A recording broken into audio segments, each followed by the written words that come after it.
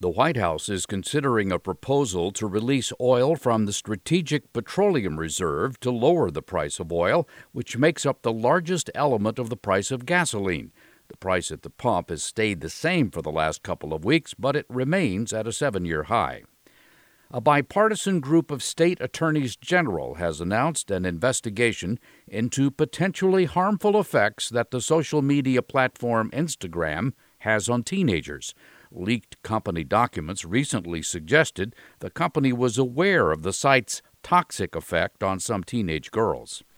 Relying too much on technology can have its drawbacks. About 500 Tesla drivers found they were locked out of their cars over the weekend because of a glitch in the car maker's app. Tesla CEO Elon Musk said the outage was apparently caused by an accidental overload of network traffic. I'm Mark Huffman. Learn more at ConsumerAffairs.com.